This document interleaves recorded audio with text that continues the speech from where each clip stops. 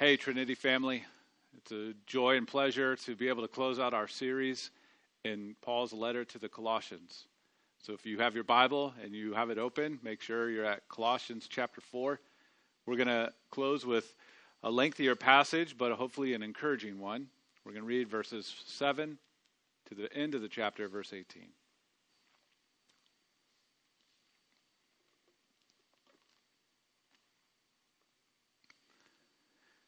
Tychicus will tell you all about my activities.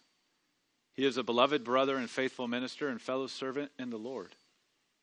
I've sent him to you for this very purpose, that you may know how we are and that he may encourage your hearts. And with him, Onesimus, our faithful and beloved brother, who is one of you. They will tell you of everything that has taken place here. Aristarchus, my fellow prisoner, greets you, and Mark, the cousin of Barnabas, concerning whom you have received instructions. If he comes to you, welcome him. And Jesus, who is called Justus.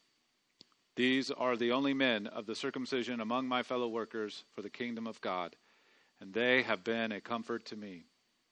Epaphras, who is one of you, a servant of Christ Jesus, greets you, always struggling on your behalf in his prayers, that you may stand mature and fully assured in all the will of God. For I bear him witness that he has worked hard for you, and for those in Laodicea and Hierapolis. Luke, the beloved physician, greets you, as does Demas. Give my greetings to the brothers at Laodicea, to Nymphaea, and the church in her house.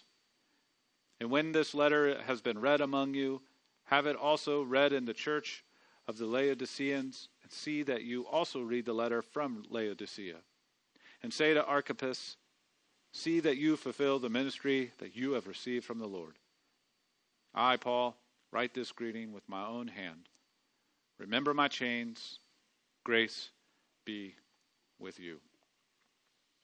Let's take a moment to pray.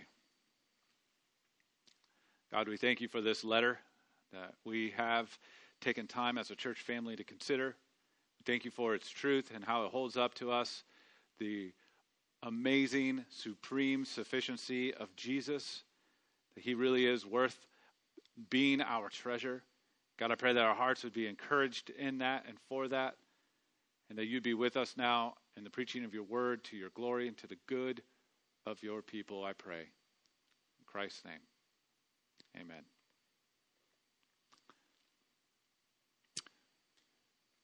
Jesus told this short parable once. A short story that packed a punch of what it looked like to belong to God in his kingdom.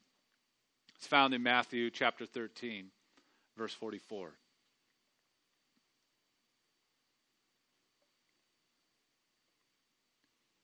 The kingdom of heaven is like treasure hidden in a field, which a man found and covered up. Then in his joy, he goes and sells all that he has and buys that field. I hope our series in Colossians has been like stumbling on a field full of treasure. I hope that our hearts have been greatly encouraged to treasure Christ above all things, and to do so with even greater joy. My hope and my aim in our time spent in this letter has been to lay before us the worthiness of Christ, to be our treasure, and to give us a roadmap of what it looks like to treasure him. That we would long to commit more and more of our lives to treasuring Christ through all of life. The letter ends here in what feels like a list of details and correspondence with people whose names are hard to say. And yet it is ending with great encouragement to keep treasuring Christ. To keep treasuring Christ. And so our focus as this letter closes with encouragement to keep on treasuring Christ is going to be just that. That we would be encouraged to keep treasuring Christ together. And two ways that we're going to look at that is one, we're going to see that we are encouraged in treasuring Christ, and we are encouraged for treasuring Christ together. And that's our outline this morning. encouraged in treasuring Christ, and encouraged for treasuring Christ. So let's consider that together. First one, encouraging or encouraged in treasuring Christ together. Now, the overall aim of the closing section of this letter really can be, simplified to one word, and that is encouragement.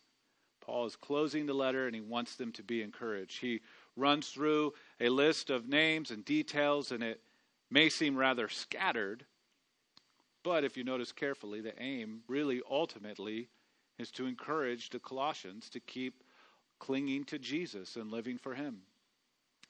In something, he wants them to be encouraged, and for something, he wants them to be encouraged. And so, again, my hope and aim for this series has been to do just that we would be encouraged in treasuring Christ and to be encouraged for a life that goes about treasuring Christ together.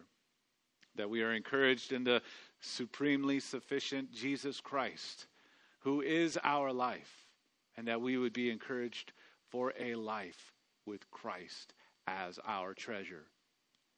Now, this letter was sent with that encouraging aim, and we can see that in verses 7 through 9. So look back at those 3 verses again as we look and see how the aim of encouragement comes out for us. Verses 7 and 9 of chapter 4.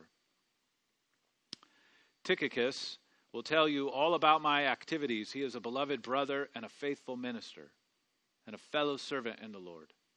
I have sent him to you for this very purpose, that you may know how we are and that he may encourage your hearts. And with him, Onesimus, our faithful and beloved brother, who is one of you. They will tell you of everything that has taken place here. Tychicus. That's a fun name. Kids in your living room, say it. Tychicus. Say it the rest of the day. Tychicus. Tychicus was sent with the letter to the Colossians. And he was sent with a purpose. Deliver the letter, update the Colossians, how Paul is doing, and just be a general and specific encouragement. He wanted them to know and how Paul and his team were doing. Currently, they were imprisoned for the gospel. But the circumstance didn't mean things were going poorly. And so they wanted to be an encouragement to the Colossian church to keep making much of Jesus, even in light of Paul's circumstances. And then they wanted the letter and the people who arrived with the letter to encourage the Colossians with the contents of the letter. The supremely sufficient Jesus for all of life. Through all of life. So the letter and this team of people who arrived, they were all sent with the purpose of encouragement. So what does this mean for us? Well, it meant, first of all, that the circumstances of Paul's imprisonment did not impede the work of the gospel. Actually, those circumstances provided new and awesome ways for the gospel to continue going forward. And as we think about our current circumstances, our current situation, and our current COVID-19 reality, it's not an impediment to the gospel. It's just the context by which we get to see how the gospel gets to go forward in our present circumstances. So hopefully our hearts are encouraged to know that Paul in prison was not blocking the gospel from going forward, but was just providing a new context for the gospel to go forward. And we, in our COVID-19 reality, are also not blocked from seeing the gospel go forward, but it will go forward with great power in the context of our lives right now. We can also see that things in our lives, our world, are going to change. Not just in the immediate, but for the long run. Things are going to change in our lives, in our culture, our society, and our church.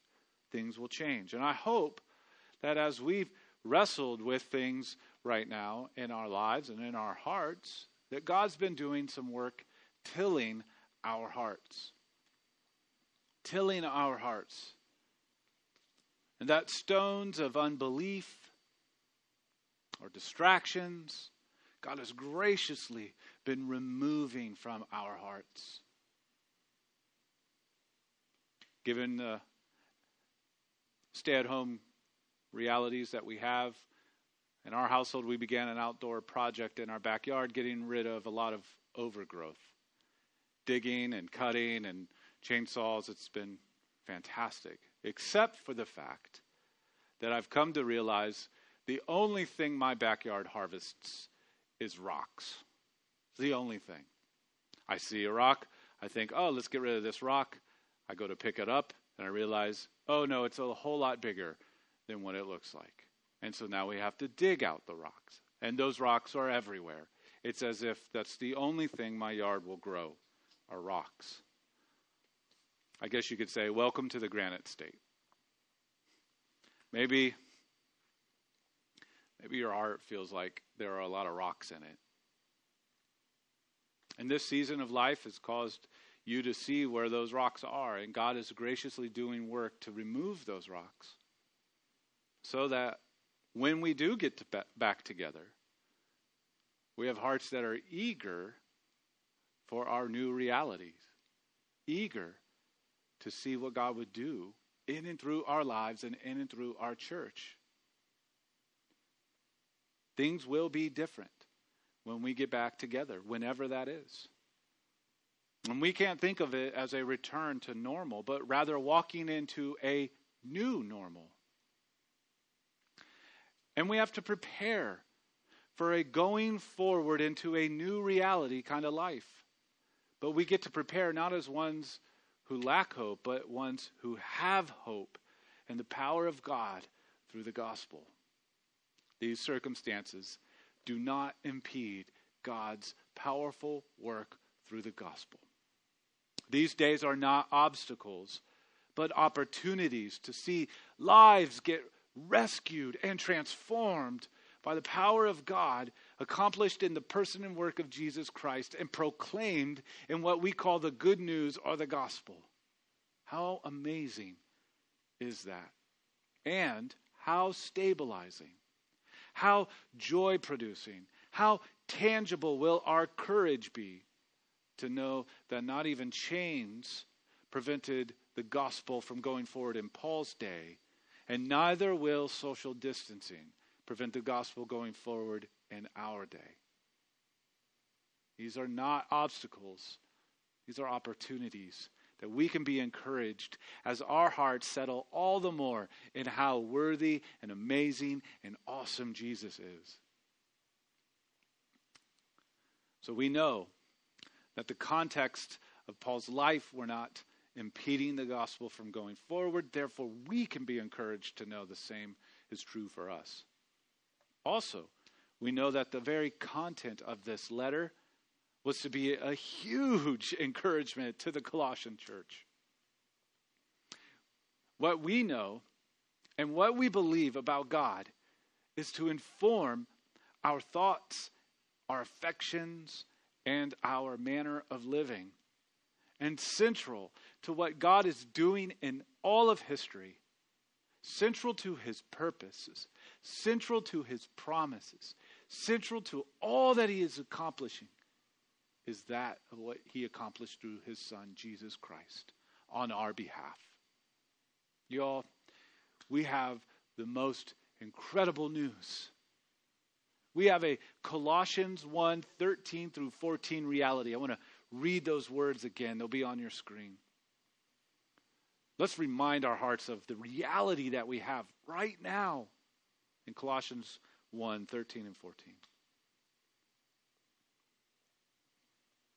He has delivered us from the domain of darkness and transferred us to the kingdom of his beloved Son, in whom we have redemption, the forgiveness of sins. The scope and the significance of all that God has accomplished and applied in our lives through the gospel is overwhelming. It's eternal in that it It lasts forever. The significance of the gospel is eternal. It lasts forever. And it's infinite. It's limitless. It is overwhelming good news. This is our current reality, and the content of this letter shines an incredible spotlight on it. I hope has encouraged your hearts, invigorated your worship, and gave you strength and courage to live out your lives in a hard world full of all sorts of disruptions and distractions. For the Colossians, if you remember, they were dealing with hard circumstances around the church, but also threats within. They had false teachers. And the false teaching and hard circumstances sought to dislodge their hearts from treasuring Christ.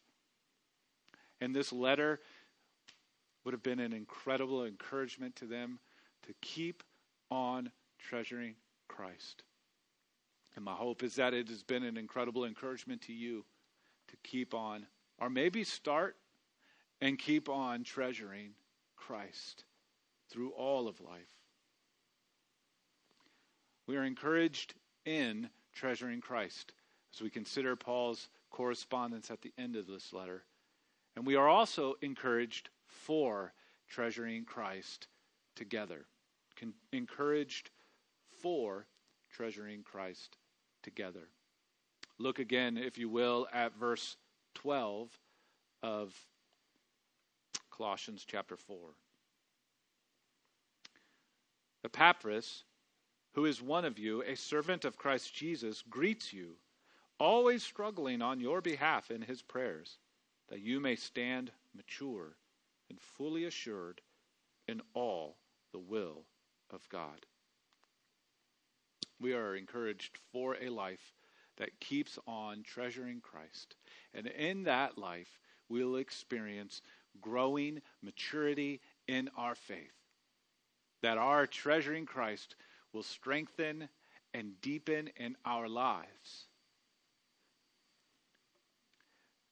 So here we see an aspect of that is that we would mature, that we would stand mature in Christ. And this draws back in Paul's very, very streamlined focus for ministry. If you remember a significant passage that we considered earlier in chapter 1, verse 28, gave us this streamlined picture of Paul's aim in ministry. And let's consider those words, 1:28 of Paul's letter to the Colossians. Him we proclaim, warning everyone, teaching everyone with all wisdom, that we may present everyone mature in Christ. And so here, Paul, his aim in ministry is to hold up and hold out the sufficiency of Jesus and to see people grow and mature in Christ. And here at the close of the letter, we see again how the church is encouraged for that very life of standing mature in Christ. As they are encouraged in Christ, they are encouraged to also keep growing more and more like Christ. Now, some things that we need to remind our hearts about. We never arrive in full Christ-like maturity this side of glory. There are many dangers, toils, and snares, as well as comforts, pleasures, and cares. We have so much in Christ, and we get to spend the rest of our lives together growing and knowing just how much we have in Christ.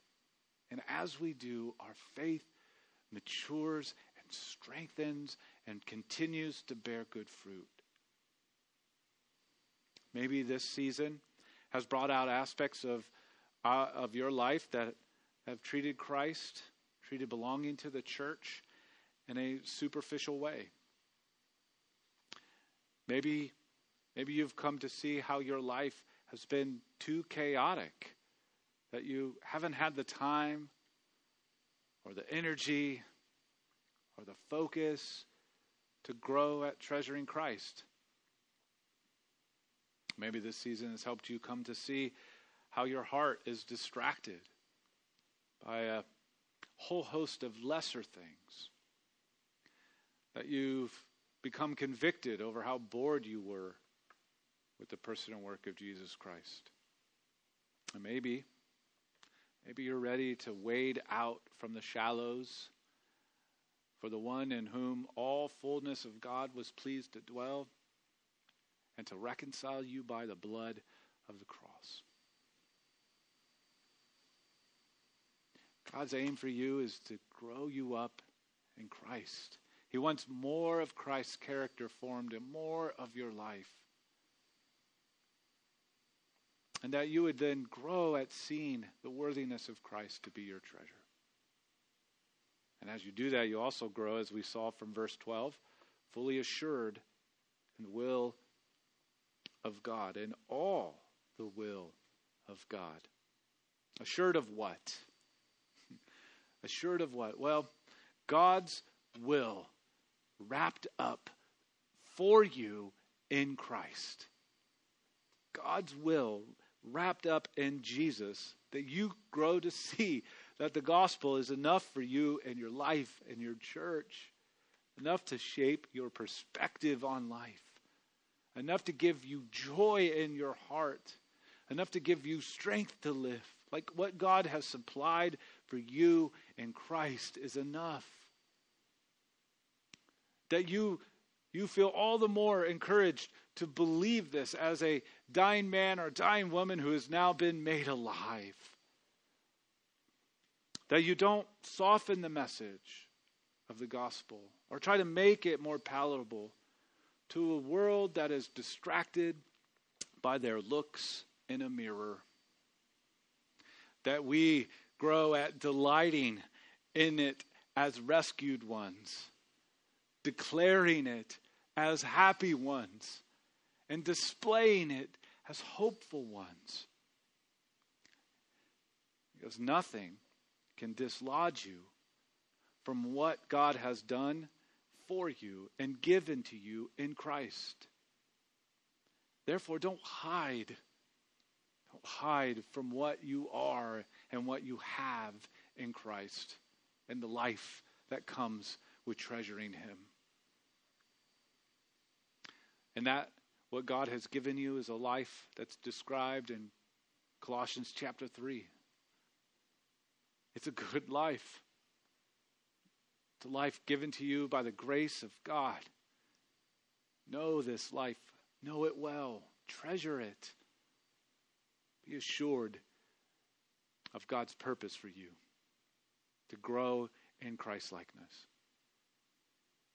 Now we see there in that close of the letter that we are encouraged for this, that we are encouraged to grow and be assured of what God has for us, and we are to do this together. Really, the whole section, the whole close is a picture of this intentional partnership that Paul is joyful over in the life of this Colossian church. Particularly, I want us to see just the closing words of verses 16 through 18.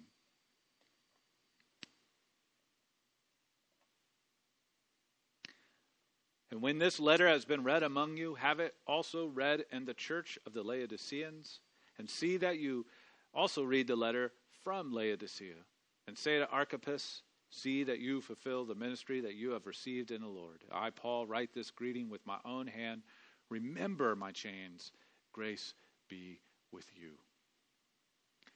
This whole closing section reveals an intentional partnership, a togetherness that comes with treasuring Christ. They are to partner in the work of the gospel. They aren't to be idle, but they're crucial to what Paul wanted to see happen through the church. Likewise, we are to partner in treasuring Christ together. Right now, we would be enjoying the second round of the NBA playoffs. Maybe the Celtics would be there. They had a nice squad this year. And watching those playoffs, we would see all around that basketball court a sideline. And those sidelines would have places where the players and the coaches and the trainers, they would go and be and have time of rest and a time of strategy. But the real focus was on the court in the game. The sidelines played a crucial role, but they weren't the main aspiration. It was what was going on in the court. The phrase, "we are in this together," has shown up everywhere right now. Everyone feels obligated to say it. Every business, every corporation, everywhere. I mean, it's even in my Verizon bill. My Verizon bill is telling me that we're in this together. Verizon bill, you need to know your lane. But the church really is called to be in this together. And maybe for some of us, it's time to move out of the comforts of the sideline and be way more intentional in the sort of community that champions and treasures Jesus. Maybe we need to embrace this call to treasure Christ together, not as passive viewers, but as active participants. Some of us do need rest on the sideline, and there are times in which we do need to strategize over what we're going to do together as a church, but we all are to be in it together, actively participating in treasuring Christ. What might that look like, you ask? I heard you. What might that look like? Well, maybe it's just more meaningful conversations when we are together. Or maybe it's more earnest prayer about real things going in your heart. Or maybe it's a time of equipping to know and understand and be more equipped to make known what God's word is all about. Maybe it's more intentionality to foster a gospel culture in which you want to intentionally invite and bring people to. And maybe it's just more eagerness and more commitment to change and to grow as people and as church.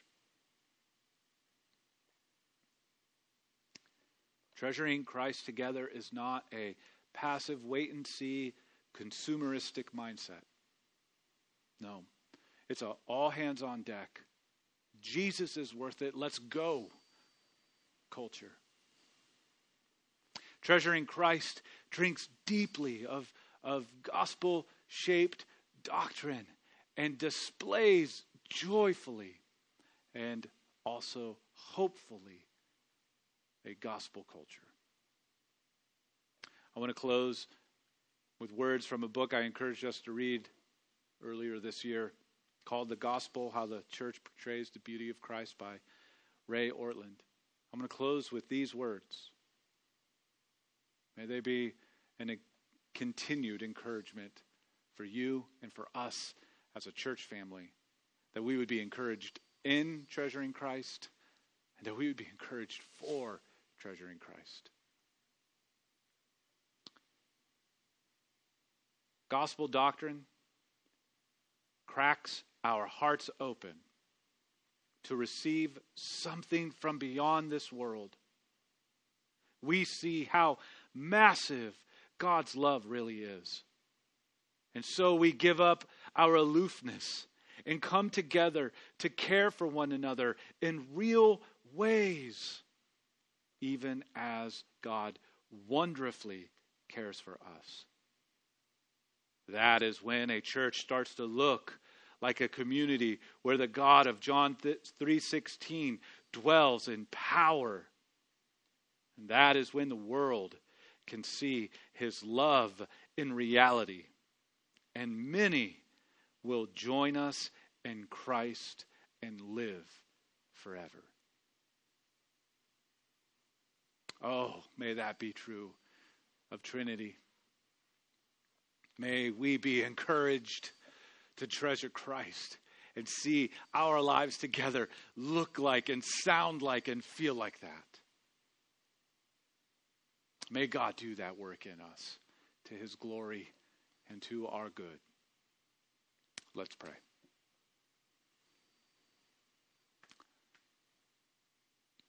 God, we certainly ask of this of you. We pray that you turn our hearts toward you, that you turn our hearts to Jesus, that we would see in him one worthy of it all.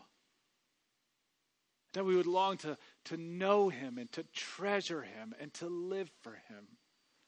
Not just as individuals, but together collectively as a church. And may you work powerfully through us so that others would come to see and treasure Jesus too and join us in making much of him.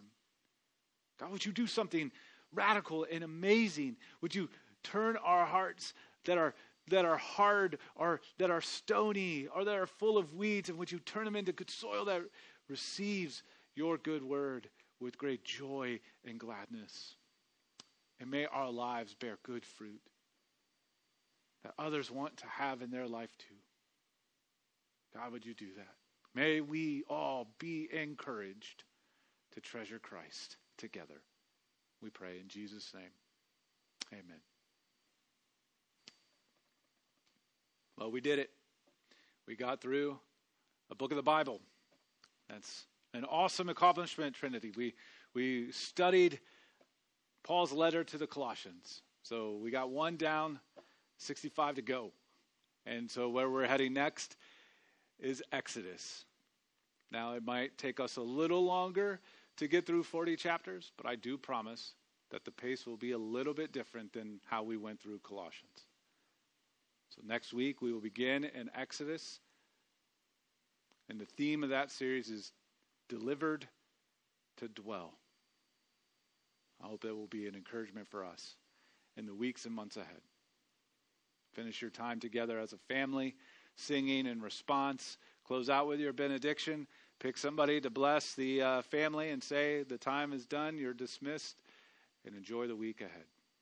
Many blessings.